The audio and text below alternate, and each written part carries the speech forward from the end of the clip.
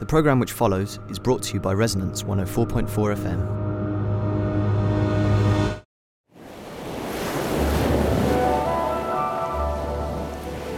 Good afternoon, you are tuned to Resonance 104.4 FM. This is Isotopica, and this is me, Simon Tishko. I've got a lovely show for you today, I hope, in all my humbleness. One of those guests who, because today is a guest issue, one of those guests that you can just listen to for hours and hours and hours, because she is incredibly knowledgeable, extremely charming, and just so loquacious that, well, just sit back and enjoy. Today's got a very nautical theme, and my guest is Jean Wainwright, who's popped onto Isotopica once or twice in the past. Details of Jean will be in my next introduction as I actually start the interview, but she is probably familiar to a number of Resonance listeners. She's very much on the scene. And Jean on the Scene will be talking today about an exhibition she curated, an actually really large 2-location exhibition in Southampton, which unfortunately finishes later this week, but nevertheless this discussion of the exhibition is really nice and worthwhile. The exhibition is called Ship to Shore, and I think it makes for a rather nice sonic detour. I'll hope you confirm that by pinning back your ears, finding a comfortable position, and enjoying today's Ship to Shore Isotopica with Jean.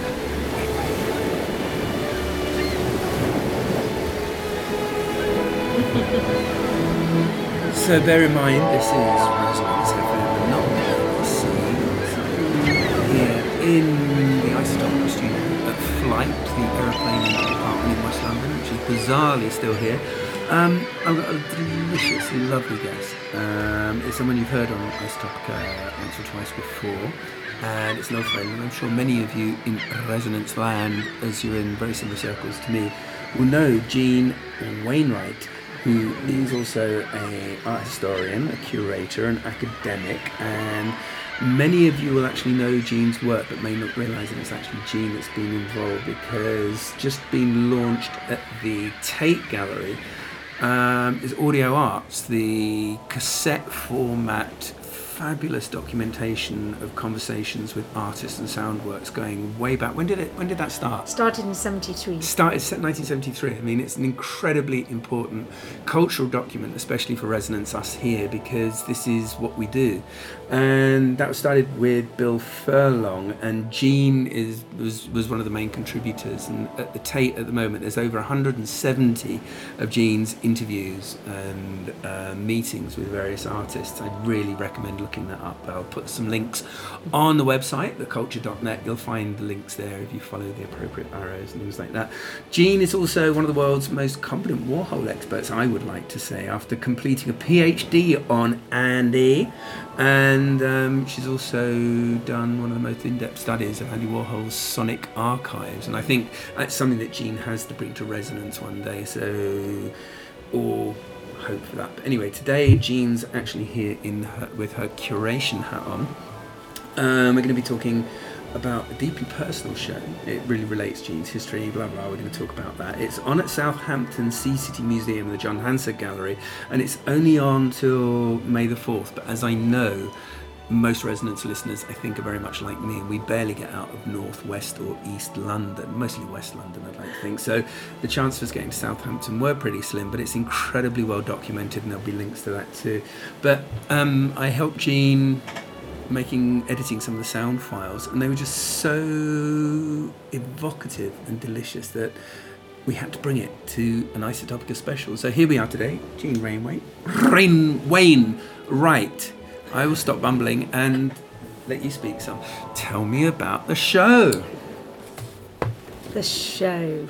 Well, Simon, I have to say you're quite right. It was a deeply personal show, in a sense that it started because of my family background, and in a way as a homage to my father, who's sadly no longer with us, but really loved the sea and would take us as children on ships and having marvellous times. And I'd wanted to do the show for a long time, but I wanted to show a different aspect of it. I wanted to have everything from a fear of drowning and works that actually, like Catherine Yass's works, which show lighthouses and swirling waters and extraordinary angles of the sea, to also people like Courbet and Tissot, who were showing a very different view of it. And then also people like Steffi Klenz, who was doing this marvellous, did a series of absolutely wonderful photographs. But what I wanted mainly was to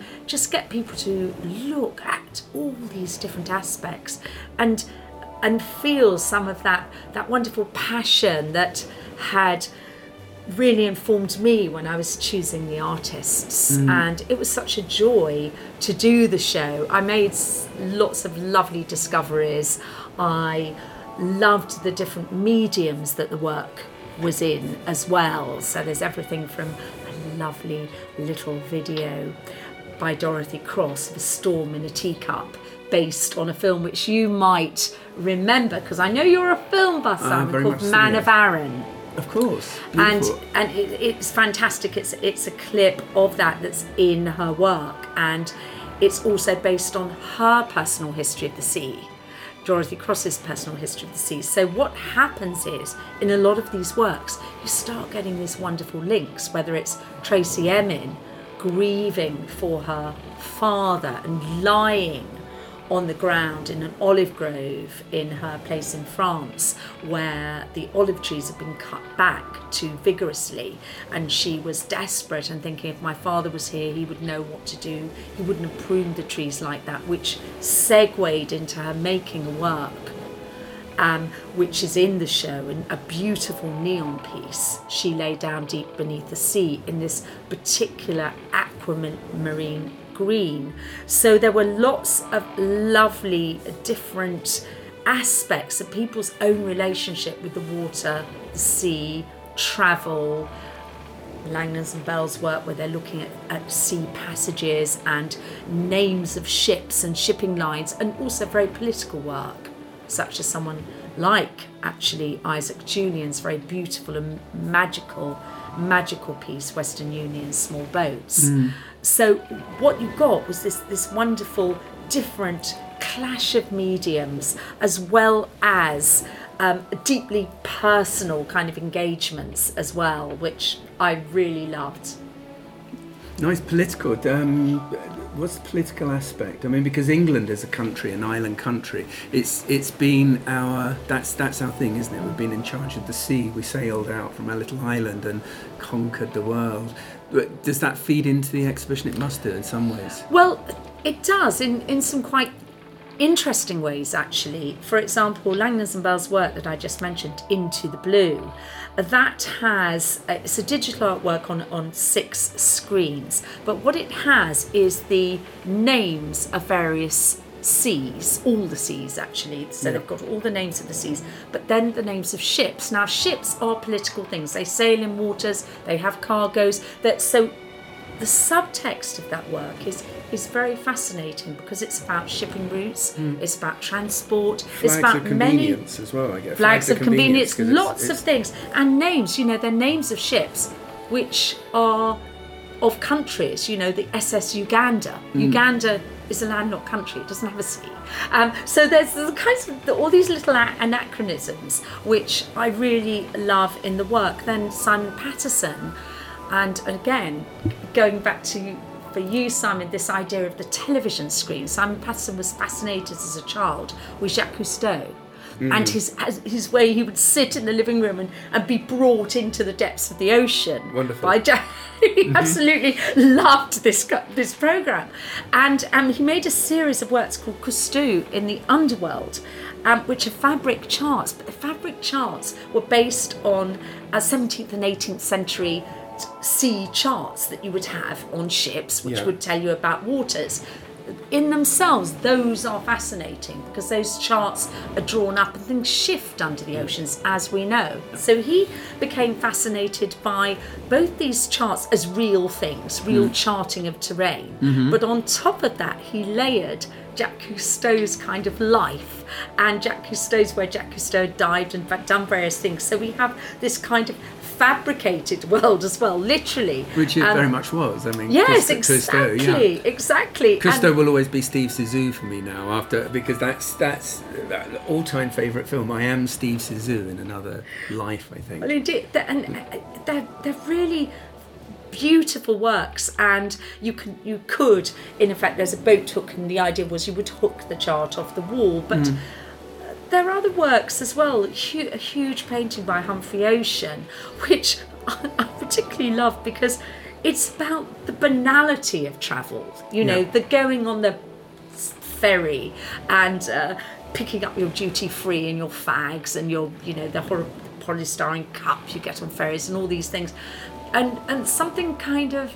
He was just engaging with the whole idea of what it means to go abroad and what it once meant. And he started the painting because he had seen all these wonderful photographs of men going off to war, who were going off to fight, and they were standing in the sunlight kind of thinking about going to France on an adventure. And this kind of made him start thinking about, well, how would you make a painting that kind of relates to how much that's shifted? Now going to France, it's nothing. You go on the ferry and you come back, and there's some people who go on the ferry, they don't even get off. They're just getting their duty free. And I think that kind of work pitted against some of the other work, some of the wonderful Courbet's seascapes, for example, where the passion of capturing the waves, it just makes it rather interesting, because there is something about the sea we know from recent history. It's fathomless, it's unknown, it's mysterious, it's exciting, it's unpredictable.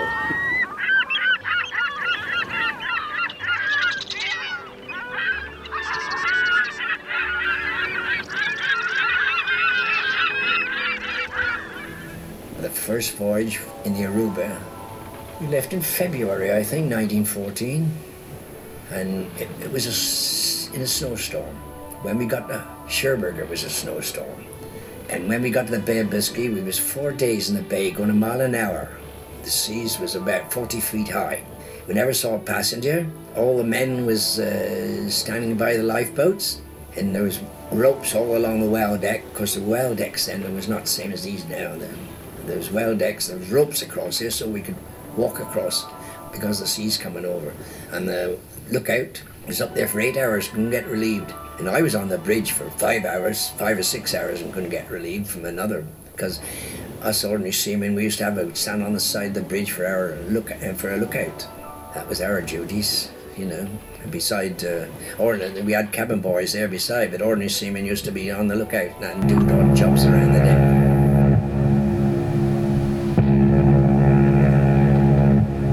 Well, for anyone who hasn't seen a switchboard, when you see a ship's switchboard, it's like you'd see perhaps in a GPO, which had 4 positions.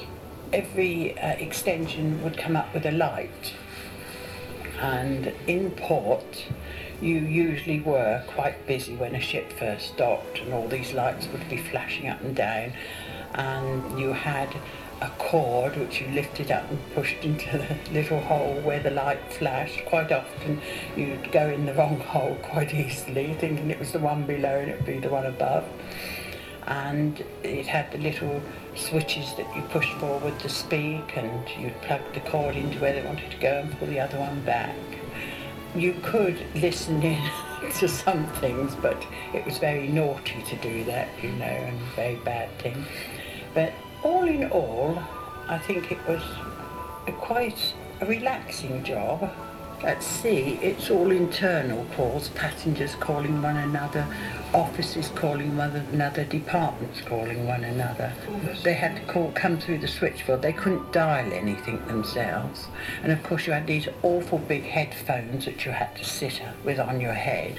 When you weren't busy and the telephonist wasn't around, we used to sit with them hanging around our necks and just lift up one piece at a time. I think all in all it was very interesting. You met very interesting people, passengers and that, because we were on B deck, which we had passengers right opposite the door, so in the evenings you could see them all going out dressed and that, which was rather nice. And 4 of us all together. We worked in shifts. We had a man that used to do a regular night duty, and then we worked from 7 in the morning until 11, and then we changed shifts at 11, and it went 11 till 3, and then change again 3 till 7 in the evening. When you were off duty, the cinema was open.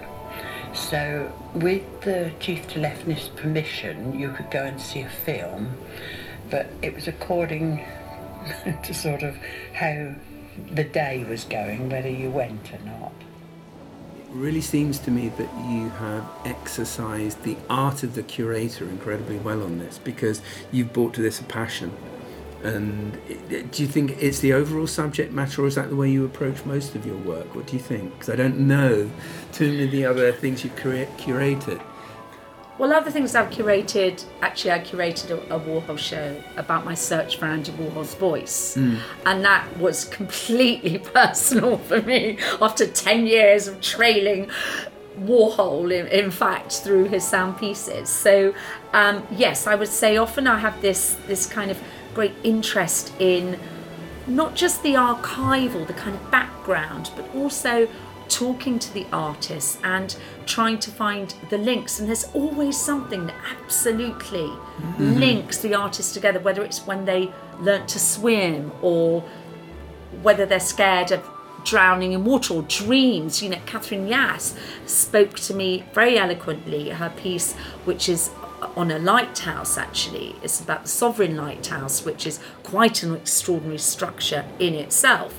And when I was talking to her, I couldn't stop getting out of my head, first of all, that when I was at school, I would hear the sound and see the light as well of the Northforeland Lighthouse. So again, often these things become quite personal in one's own history, but also the way she deals with the whole idea of falling, of going down. She explores under the lighthouse, but also, and very appropriate as we're under a plane here, literally. Bizarrely we are. Bizarrely, also from a helicopter filming above the lighthouse, then inverting the film so that you get this extraordinary spiralling. It's all about spiralling, which actually, for some people, makes them almost feel, they get the sensation of being very disorientated.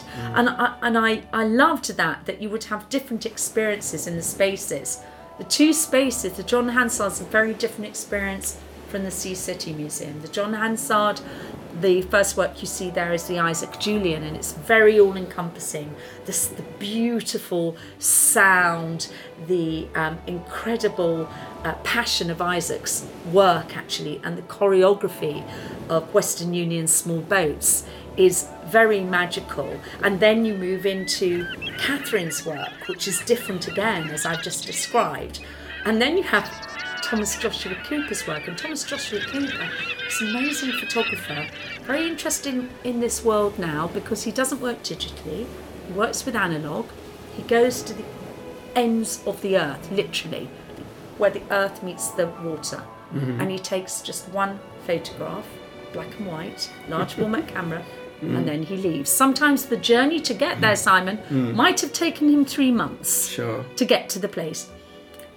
Occasionally, in the past, he's been doing this project for a number of years, the film gets destroyed by the X-ray, because some of the X-rays are quite primitive in some of the places he's gone to. So he's had things through, but he won't go back. That is his thing. And that passion and devotion to the one shot in this age where photography is all about the multiple is quite extraordinary. And then what's interesting about that work, he's in both shows. He's also in the Sea City Museum as well. There becomes these lovely little links. So Steffi Klenz's work, for example, is about the multiple, but in a very different way. She's actually photographed the lens, the lighthouse lens, Frenzel lens. Yeah, beautiful. Beautiful glass. Beautiful glass. What a good idea. Fantastic.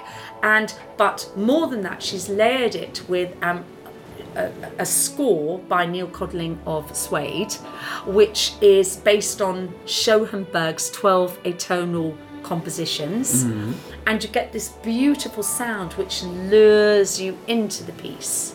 And so the whole idea of luring, but there's more than that, because the lighthouse she used is near the Goodwin Sands. The Goodwin Sands shift. So the lighthouse itself lured people in. Sometimes they didn't survive because they were lured in by the light, but because the sands would occasionally shift, they would be lured onto the sand and wrecked. Wow. So again, there's all these, and they're opposite Catherine Yass's light boxes in Sea City. So you get these two kind of marriages of things talking to each other, and that's what I really wanted to do.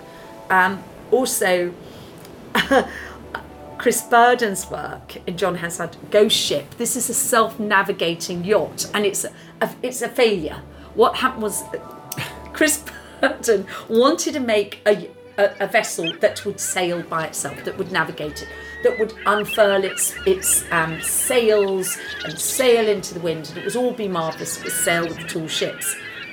However, he had not quite, he was told confidently, oh, the programme, it will work and it'll be great. Yeah. And it had to have a mothership just to see that everything was all right. And in his original drawing, the mothership is really not important. Lovely picture of the yacht. Unfortunately, what happened was the yacht couldn't do all the things. So the second drawing is of all the things it couldn't do. It couldn't because it's really complex to second guess the sea and every single little wind thing. And if you've ever watched people sailing and sailing, when you sail, you know what it's. You feel it, and you have to read it as you're going through all the time. It's constant. And the computer simply too logical. It was too logical. It couldn't do it. So they had to kind of have a mothership which could kind of do some of the computing for it and kind of say, yeah, the wind's about to change, you've got to start doing this. So it was just really an interesting piece. Of course, people might know that Chris Burden was also the man who experimented greatly in the 70s in terms of he had himself shot. As part of. But so he's a very interesting man in terms of his experimental ideas and possibilities, and he doesn't mind things being heroic failures.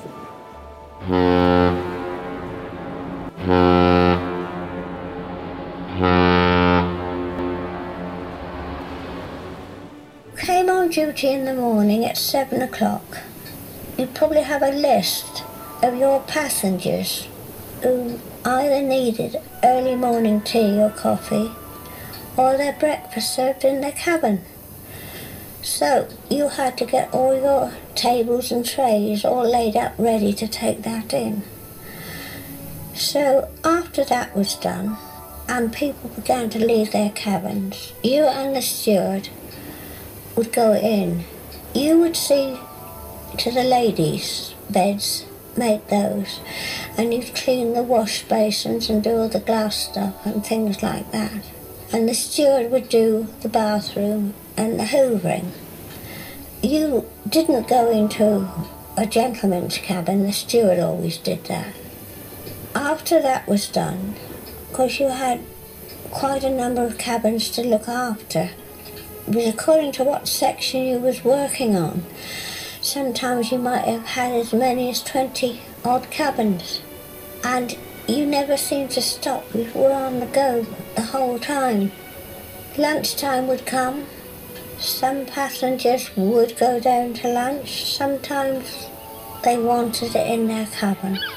And there was all the performance of laying up tables, going to the galley, carrying all the stuff up and taking it into them, clearing up again.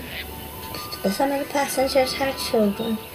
There was always the children's meals to be got and taken to their cabins. You were supposed to have 2 hours off in the afternoon. Port side would go first and then starboard side from 2 to 4 and from 4 to 6. And you had to cover the opposite side. The girl who was on the last watch, she'd have to get children's meals all ready to take in. Well, then, after that was done, people had come back to their cabins and they'd get ready to go down to dinner. There again, some would go, some not, and you had to take dinner. to the cabins. Well, it was quite heavy work when it was all what they call silver service, and it was very heavy and hard work to do. And then you tidied up the room, remade beds that needed it, turned them all down, put all the cupboards away, get that all ready for them. Sometimes they'd want cocktails, which the steward usually got. You'd be on and really never finished about 10 o'clock at night. And in the meantime, you were supposed to have your own meal. Well, often or not, you'd get it. You had to have it in your pantry. Well, it was nothing for a passenger to put their head round the pantry door. Oh, sorry to trouble you, but do you mind getting so-and-so and so? You'd have to leave your meal and go and get it. But there was something else, I think, that really engaged me, and that's the stories of people at sea, and their voices. And what I've always been fascinated is that people who've been to sea have brilliant stories. The day there was a terrible storm, the day there was a terrifying calm, and we knew something was going to happen.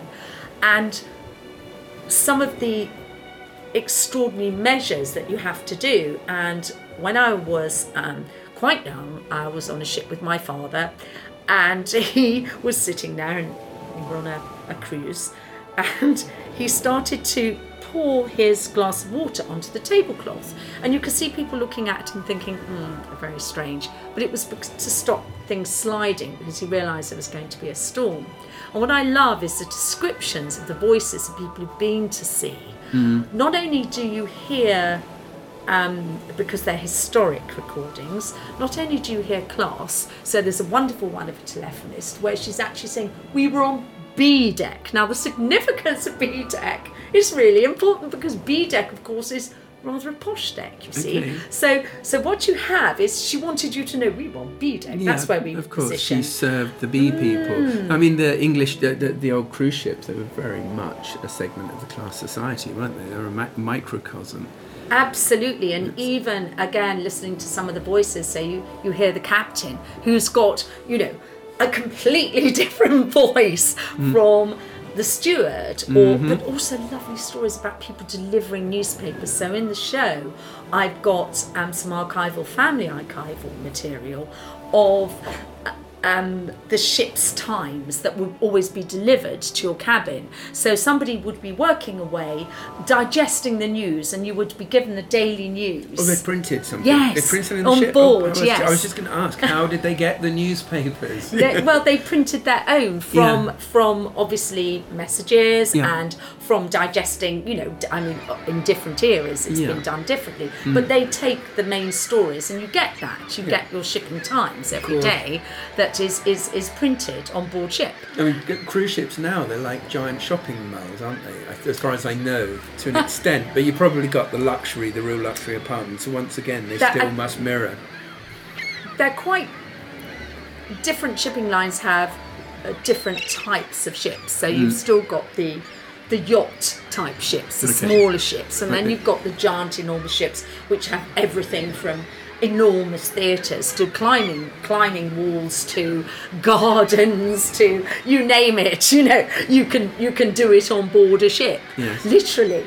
And so you've got these different things happening. But what I loved about the recordings was they were so human. The actual things that happen at sea, things crashing about, things landing on your lap, having to sleep with your life jacket under your bed, some of the things, because it's the threatening thing, this great ocean around you. At any time it can swallow us up. At any time. As we see at the moment. And you had relatives on the Titanic, is that right?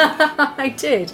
My great cousin was he was the surgeon on the Titanic. So I have a kind of interesting link even to that. But I think... A survivor? No, he didn't survive. He went down with the ship. Wow. And he was sent there for his health. He was sent there actually because he wasn't very well, and they said, what you need is a damn good sea voyage. There's a ship going, the Titanic, yes. That wasn't a great move, I can tell you. But there are other aspects of the show, I think, and it's to do with time. and sea time. And sea time is quite different. If you do a journey, we were talking earlier of a plane, if you do a journey on a plane, it's kind of very quick. Sea time is much, much slower. Yeah. Tacita Dean's done a lot of work on that, particularly in the show is the photograph of the Teignmouth Electron, the boat, Crowhurst boat, which ended up in Cayman-Brac. Tell us the story quickly, because not Right. everyone will know that. Okay, so the story is that Crowhurst entered the single-handed round the world globe race, and what happened was that he realised pretty soon, when he got actually to the Roaring Forties, which is an area of sea, that he wasn't going to be able to complete the journey really. So he started to fake his journey. What a hero. He faked the journey, faked his logbooks, but at sea you use something called a chronometer. A chronometer tells you this was in 1963. So you actually use a chronometer which tells you sea time.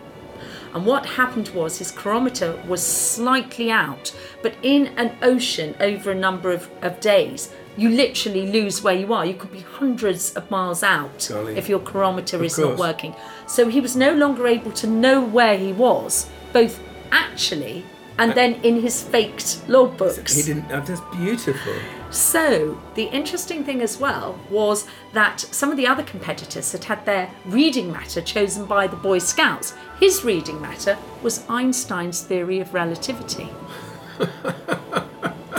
Okay, now eventually he did go quite crazy with it all, and he wrote in his logbooks, "It's a mercy," and in fact threw himself overboard, we understand, with his chronometer. But what was interesting about it, he left on board, he was in the Sargasso Sea, which you've probably heard of. It's the sea which is totally, usually very calm.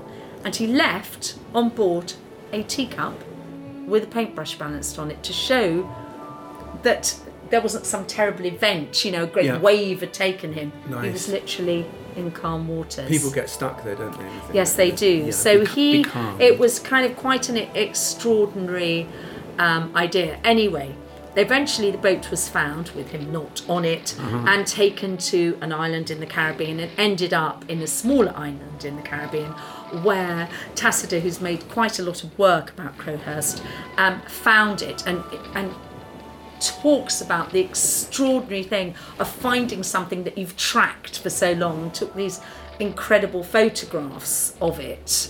And also there's a recording of her talking about Crowhurst and her engagement with the whole story, and this man who also realises what he's done. He left his logbooks for people to find. I mean, he didn't drown himself with his logbooks. But meanwhile, while he was sailing round, we've got the actual chart of the waters he sailed round in, and a wonderful instrument called a navigator, which he invented. He was also an inventor. I mean, really fascinating. And he came from this little tiny Cornish. He could so easily be the hero. He could have so easily It just kind been of went the hero. a little bit wrong. It did go a little bit wrong, or rather grandly wrong, in some kind of amazing way. And I just think these kind of things, these kinds of different adventures at sea, if you like, and Richard Long with his walk. So I've got the wonderful Richard Long works. I've got Ocean to River and Tide Walk. And Tide Walk's fascinating.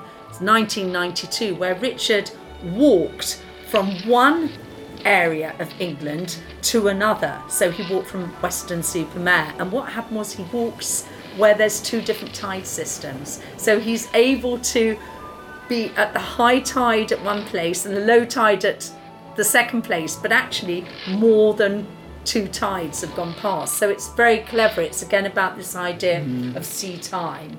And then Ocean to River, where he takes water from an ocean and pours it into a river. So there's this wonderful, and all you've got is the words, but in the words you've got this whole journey. Heaven, it's beautifully described. Listen, I'm really taken with the passion you bring to this exhibition. Well, that's very kind of you. There are some other works I'd like to mention. Mark Power's Shipping Forecast. Now, have you listened to the Shipping Forecast? I love. I mean, yeah, it's a classic. I could just listen. Did you ever see a film going back? This is back to the cineast thing. It was called Ghost Dance. It was a well-known experimental filmmaker whose name I can't remember right now. It was made in the 1970s, and it had Pascal Augier and Jacques Derrida did a cameo in it.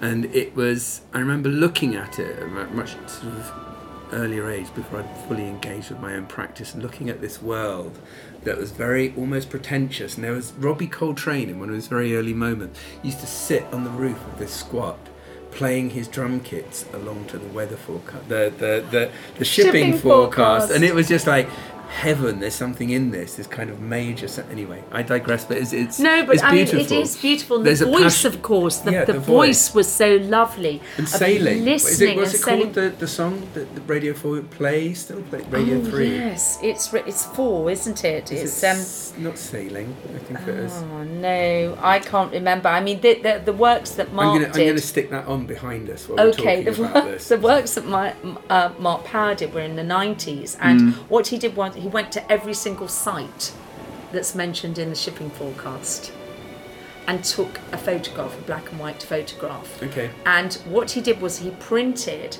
onto the glass the conditions that were given of the shipping forecast on the day he took the photograph. So therefore it might say Cromarty, mild, westerly, northeasterly, rising, gale force, whatever. Seven Seven. usually. Seven. But just a lovely body of work, actually, a really fascinating body of work, because of their, not only the way they're taken, the images are lovely, but also their whole engagement with, well, one, you're just looking at an expanse of sea, but actually it's a sea that's jolly, really going to work up a very bad temper in not very long time. And I just think, that with something like Susan Hiller's Rough Seas, and where she's taken originally, she collected for many, many years images of Victorian postcards of rough seas, because the Victorians used to love these postcards of harbour walls being kind of battered by the waves. I think we all like those. Yes. Never mind the Victorians. So she collected them and has made work, enlarging them and prints from them, but also, of course, adding her own kind of unique style to them. And they're also in the show, and they really are lovely. And when you see them against something like Yinka Shinabear's, we've got Yinka Shinabear's Ship in a Bottle, Nelson's Ship in a Bottle, but instead of a huge, great, magnificent work on Nelson's column, it's a kind of smaller version of it. So we look down on it rather than look up on it.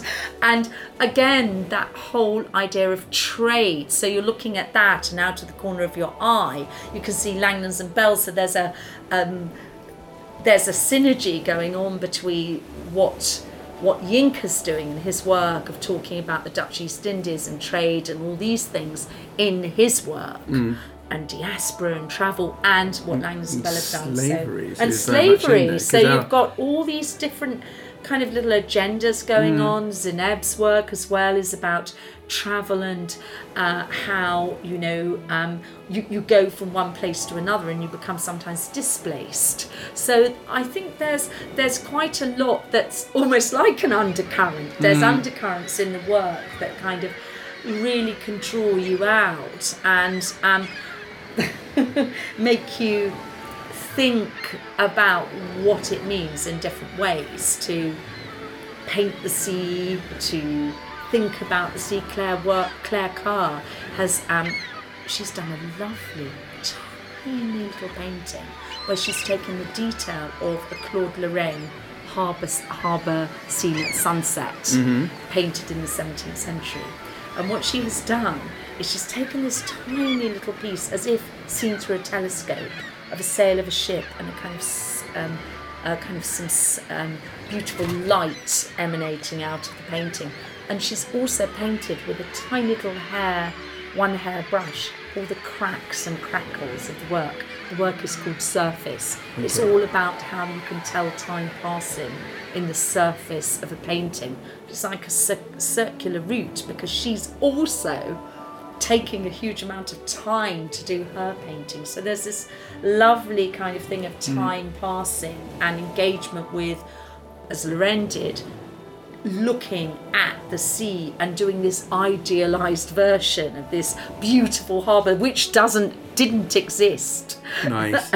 Another fiction in there. Another fiction. I mean, it's your understanding, your grasp, and I keep going back to the passion there, but it's just an incredibly well curated show, because so much thought has really put all of this together. I wonder how much of that actually communicates to the viewer, because just from a professional point of view, how well do you think the exhibition's worked for you? Because you put a lot of ideas there, and obviously you want those ideas to translate and transmit. I think that certainly... Can you say that at this stage, or is that a cheeky question? No, not at all. I think that at John Hansard, when you walk in there, you're very obviously immediately in a very intimate space. You walk into Isaac's work, you're in a darkened space, you're there with the work, being very moved by it. And gradually you move through this kind of curated space at John Hansard. Sea City is a very different space. It has enormously high ceilings, and one of the things I wanted to do with that show was that you got different vistas looking through it, so the show actually has quite a lot of room in it to give you space to actually kind of have this feeling of the space that it's in. Now, the actual architecture of the space itself, the walls are at angles, so again quite difficult to curate in the space. But again, it was a gift for something like Tracey Emin's work, which you might almost miss, because you would just get this green light and think, what's that? And then you look up and see the neon, which is above your head. And the idea is with that you almost feel you're under the sea. I don't know whether you've ever dived up from being under the sea, and you get this wonderful aquamarine light as the sun shines. You get that kind of feeling. That was the idea. I think that some people have really enjoyed seeing things like the vitrines, where they're postcards, my family postcards, some of which are really funny, which say, some of them are my father and his brother corresponding way back, many, many, many years ago in the 1930s, where he's saying, you might have heard of this small place called, Gibraltar or whatever. But it's kind of quite funny. And also some of the menus, which are really interesting. Amazing. The gala menus. Tell me, you got some... Well, just some of the, the kind of food that you were served, la. They're always, amazing. I can't think offhand, sorry, but there were some brilliant kind of combinations and gala things of Chateaubriand and things like that. But there's a kind of wonderful over excess, À la maison, avec fromage, crème fraîche. Although they wouldn't have had it, I can imagine. Exactly. So when are we talking about? When were those? Well, those ones I put in from the family and are from the 60s. But then as you move through, there's another vitrine, actually, which is some of Southampton's Sea City's own collection, which are beautiful, of posters and also menus. And you see the beautiful painted menus, and also the posters are wonderful, trying to lure people to go from Southampton on a voyage. Big business, wasn't it? The coastal. We've lost. I think we've really lost. There's a disconnect now. The metropolitan, urban London art world thing. I don't know so much about outside London, of course, but have we as a country kind of lost our relationship with that island mentality in the sea? Because I don't think of the sea surrounding us anymore. Internet, culture, everything, it's kind of continuous, it's streamlined, we're part of Western culture. Is there a sea separating us anymore? Gosh, actually, Simon, you've thought of something so interesting. Looking at the posters, there's a real feeling of you're looking back at a past history, as you say, which is quite different. You're going to go on this voyage, and the expectations are all there in the poster. But, of course, with the advent of things like the Channel Tunnel, You know, we just are now flying linked everywhere. and We're flying. You don't travel anymore. In fact, you actually don't travel because you go from one shopping mall, the airport, to another shopping mall that's got a slightly different thing, to a hotel that's got everything you need at home, or at least that's what a lot of people do. Not us Resonance listeners. Hey guys. But yeah, I mean, we disconnected. There's this utter disconnect. There's also the thing of the voyage, the idea that you set out to sea. Now, voyages have got quicker. Actually, they haven't. Sorry, I correct myself. They've got slower. The transatlantic route was a fast route, and there was a concept of the blue ribbon, and the idea of the blue ribbon. And in fact, you may remember from stories of the Titanic, one of the things they wanted to be really fast and get there and kind of beat records. So the whole idea is you built ships that were fast and effective and got you on a voyage. And you know, there were wonderful things, the kennels on board and zoos were carried across. I mean, all these fantastic stories of what was actually on board ships, and people coming with their huge cabin trunks, their steamer trunks, and the idea was you could take as much as you wanted. There wasn't a luggage allowance, you know, so you would have your big steamer trunk and you would dress up for with all dinner. The labels. We all want steamer trunks with labels. Of course. And posh, of course. Posh comes from sea voyage. And that, you know what posh comes from? Port out, starboard home. Exactly. Yeah, which were the best cabins to have. Exactly. So that kind of idea, I guess, of the romance of sea travel and the kind of dressing up and the gala dinners and the parade of the baked Alaska and all these things that doesn't kind of happen anymore in that way. Endless fruit machines. The spectacle. The spectacle. I mean, I think that it's coming back. I think that shipping companies have realised that people also do want that romance. They do want to feel that they are travelling somewhere and it's all rather marvellous. And but of course, a lot of the bigger ships can't get into small ports and you have to tender. Now, that's a whole nother discussion, because if you're tendering people off a large ship, you've got to get 3,000 people on tenders off a ship somewhere. It's going to take a bit of a while.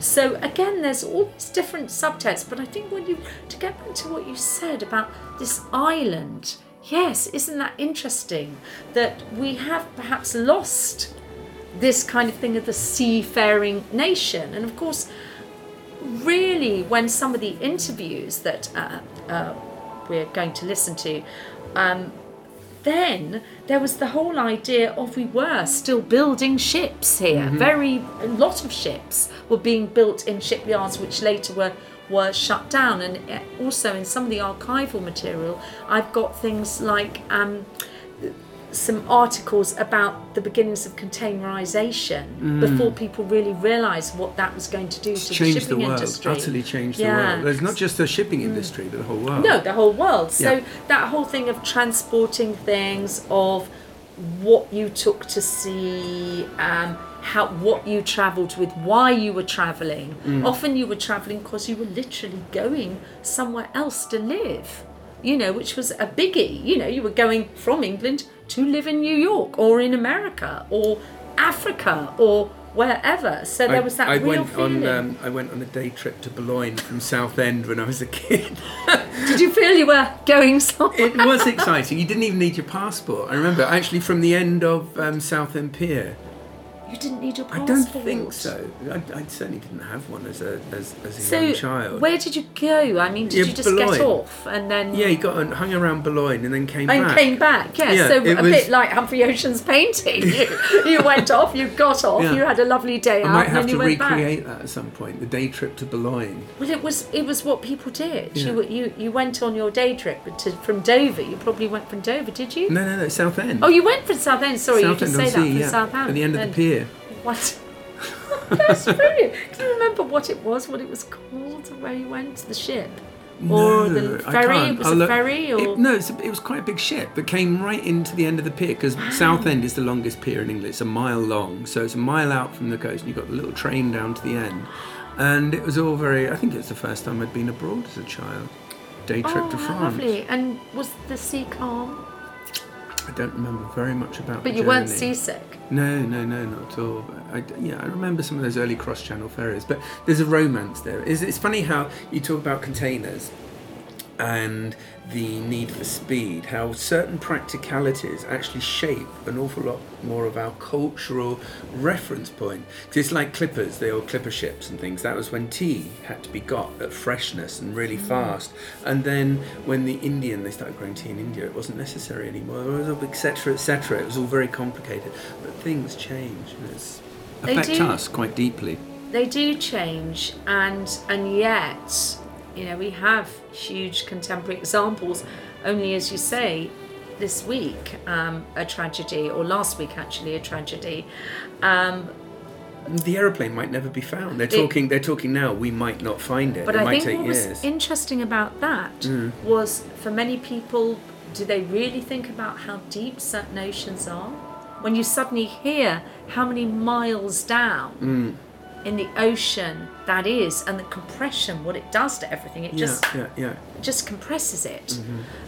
So literally looking for the needle in a haystack. Oh no! Sorry, I had a horrible thought of when that Air France plane lost over sea about 4 years ago on the market, Portobello Market. I found a whole box of not Airfix, but ones from not estate agents, windows, the aeroplanes, but little ones.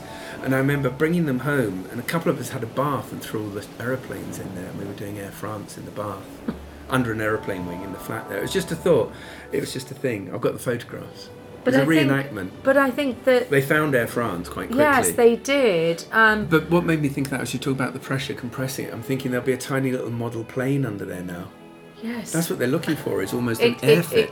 It's very scary, but also things like when you hit unidentified objects. Now, often they are not unidentified objects. What they are is things that have moved on the ocean bed, or you've got too near them. The current is a bit stronger than you anticipated. None of these things should happen now. And in fact, in sea law, we've learnt a lot since the Titanic of, how to launch lifeboats, how to have good measures but then at sea. It's not that long ago. Do you remember the Herald of Free Enterprise? I do. The Actually, I was ferry? much thinking of that in this terrible disaster. I remember seeing that from the French coast, because it was only about a mile off the coast. I went over there for something, and the hotel was quite near it, and it was a ferry that you and I would easily... I probably travelled on that ferry because that's sort of thing we used to do. And seeing this giant ship so prone and so dead and stuck in the water like that, it was... And a lot of people lost their lives, didn't they? They did, and it was terrible. I remember it extremely vividly. I was incredibly upset, as I was by the recent disaster, because it was avoidable in a sense. They left the door open, and they left the the wave back came of the over. they left front. the back of the front. ship where they loaded. As they loaded, where they load the cars on, they didn't shut it quickly enough. A wave came and it just tipped the ship. Yeah, tipped the ship. Tipped the ship. Do you know the announcement they made as it was going down? No. It was one of those secret announcements. They have, they have coded announcements in public places, Yes. and they made they asked for the ship's carpenter to go to the bridge, and that's a code for we're sinking. Oh my goodness, I haven't heard that one. I know some of the codes, but I mean, I think that just awful. But I do think, though, there's all these things, aren't there, with the sea, the mystery of it, the beauty of it, the magic of it, and it will lure us, and it will. And when I was installing the show, in fact, in Southampton, we had the most terrible, ghastly storms and flooding. So I was installing it in January, because it opened in February, in fact, February the 8th. And at that point, the weather was just so ghastly, and the seas were pitching, and every television programme was showing kind of waves destroying harbour walls, and here I was, installing something about the sea, but not in that way, because this was not really about the power of the waves. It was about the power of people's imagination, really, Exactly and how they yeah. dealt with their thoughts of the sea. The sea's always very, very, as being a very deep part of our psyche, our imagination always has. The sea monsters that used to live on the maps. The sea monsters, yes, absolutely. And actually, how marvellous you brought that up, because one of the things of Simon Patterson's work is not just Cousteau, he also puts onto the maps Homer's voyages, of course a mythical voyage. So we've got where Homer went. And you know, so we were tracing his journey and all the kind of events in his life. So how does that compare to Crowhurst's mythical journey? Interesting, yeah. I mean, Crowhurst, I think endlessly engaging. Actually, Donald Crowhurst's voyage is an endlessly engaging story about a man totally at sea, literally. In every way possible. In every way possible. And also, one thing that Tacita mentioned, which is on her interview with me, is actually about the kind of extraordinary minutes of the race kept in then the little museum in Tidmouth when she first went there. And what she found extraordinary was they had even documented, you know, the caravan owner who had given some money towards sponsoring the race, but also extraordinary things of her finding and unscrewing and looking under the ship when she found it, and finding his catamaran, his boat, when she found it, and finding these Payne's flares. So these flares which hadn't been used, of course, which are distress flares. Lovely. And then travelling with them back on a plane and not thinking, you know. In the hand luggage. Yes. You know, Oliver. Yeah, I must try that one. You know, well, it was a while ago. She wouldn't be able to do it now, but she said it didn't even kind of cross her mind, really. She was just so thrilled to find these extraordinary flares with all their graphic design on them. She was lost in the story. Yeah, she was not lost in the story, not the reality. Crowhurst was lost at sea. As he was lost at sea. So I guess, but also, if anything, what you see is how time does pass and how we approach, as you say, the posters, the menu covers are so different, and the little things like the ashtrays, you know, the things that you were given as souvenirs to, if you were a valued passenger, you were given a souvenir of an ashtray or a little teapot or a set of playing cards or something like that. And we've got some of those examples, and they're rather wonderful to see. One of the sailor's hooks or something. No sailor's hooks. No sailor's hooks. Tell you what, look, we're ticking along time-wise. Now we're going to be able to fit in. We've done actually. I'm going to have to do something called editing this because I we've talked realise too we've long. done an hour. Yeah, no, 49 minutes, which is okay. But do you want to round it off at all, or are we just fine just to drift off into it? I mean, drifting off would be rather appropriate, wouldn't it? It would be nice. I think we just drift off on something. Drift into. Here we go, drifting. out to sea. Here we go. Yeah. Fade I out. mean, I'm gonna have that Radio 3 music. But you know, even ending.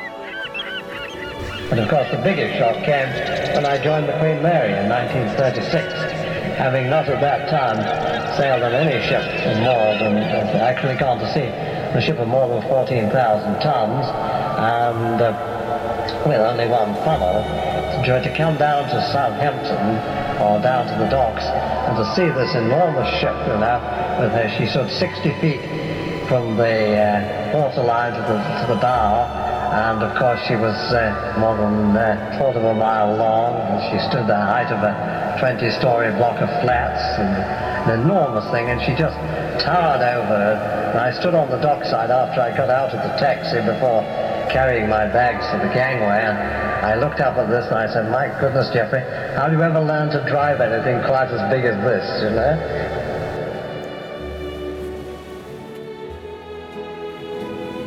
You have been listening to Isotopica here on Resonance 104.4 FM with me, Simon Tyszko, and my special guest this week, Jean Wainwright, who we hope to hear much more of in the future. All the details of Jean's exhibition and her other work will be available on my website as ever, www.theculture.net. Have a look there, where you can also find details of an extremely exciting project coming up towards the end of May, with Resonance collaborating with the Science Museum, collaborating with sonic artist and Resonance broadcaster Alex Kowalski, where we are going to be broadcasting live from the Science Museum on the world's most magnificent, most fantastic exponential horn, one of the world's biggest and most superb loudspeakers ever made. This is a recreation of the 1930s original, which was the star of the Science Museum at that time. It is so super Anunnaki and super resonance that I'm sure you're all going to want to be there. So check out the links on theculture.net and start making some plans to come down and visit. In the meantime, thanks for tuning in. Come back, same time, same place. In fact, just stay locked to Resonance 104 FM, 104.4 FM on your London dial forever, because it's great. This is me, this is Simon Tishko, signing out for another week. Thanks for listening. See you same time, same place, same resonance. Bye for now.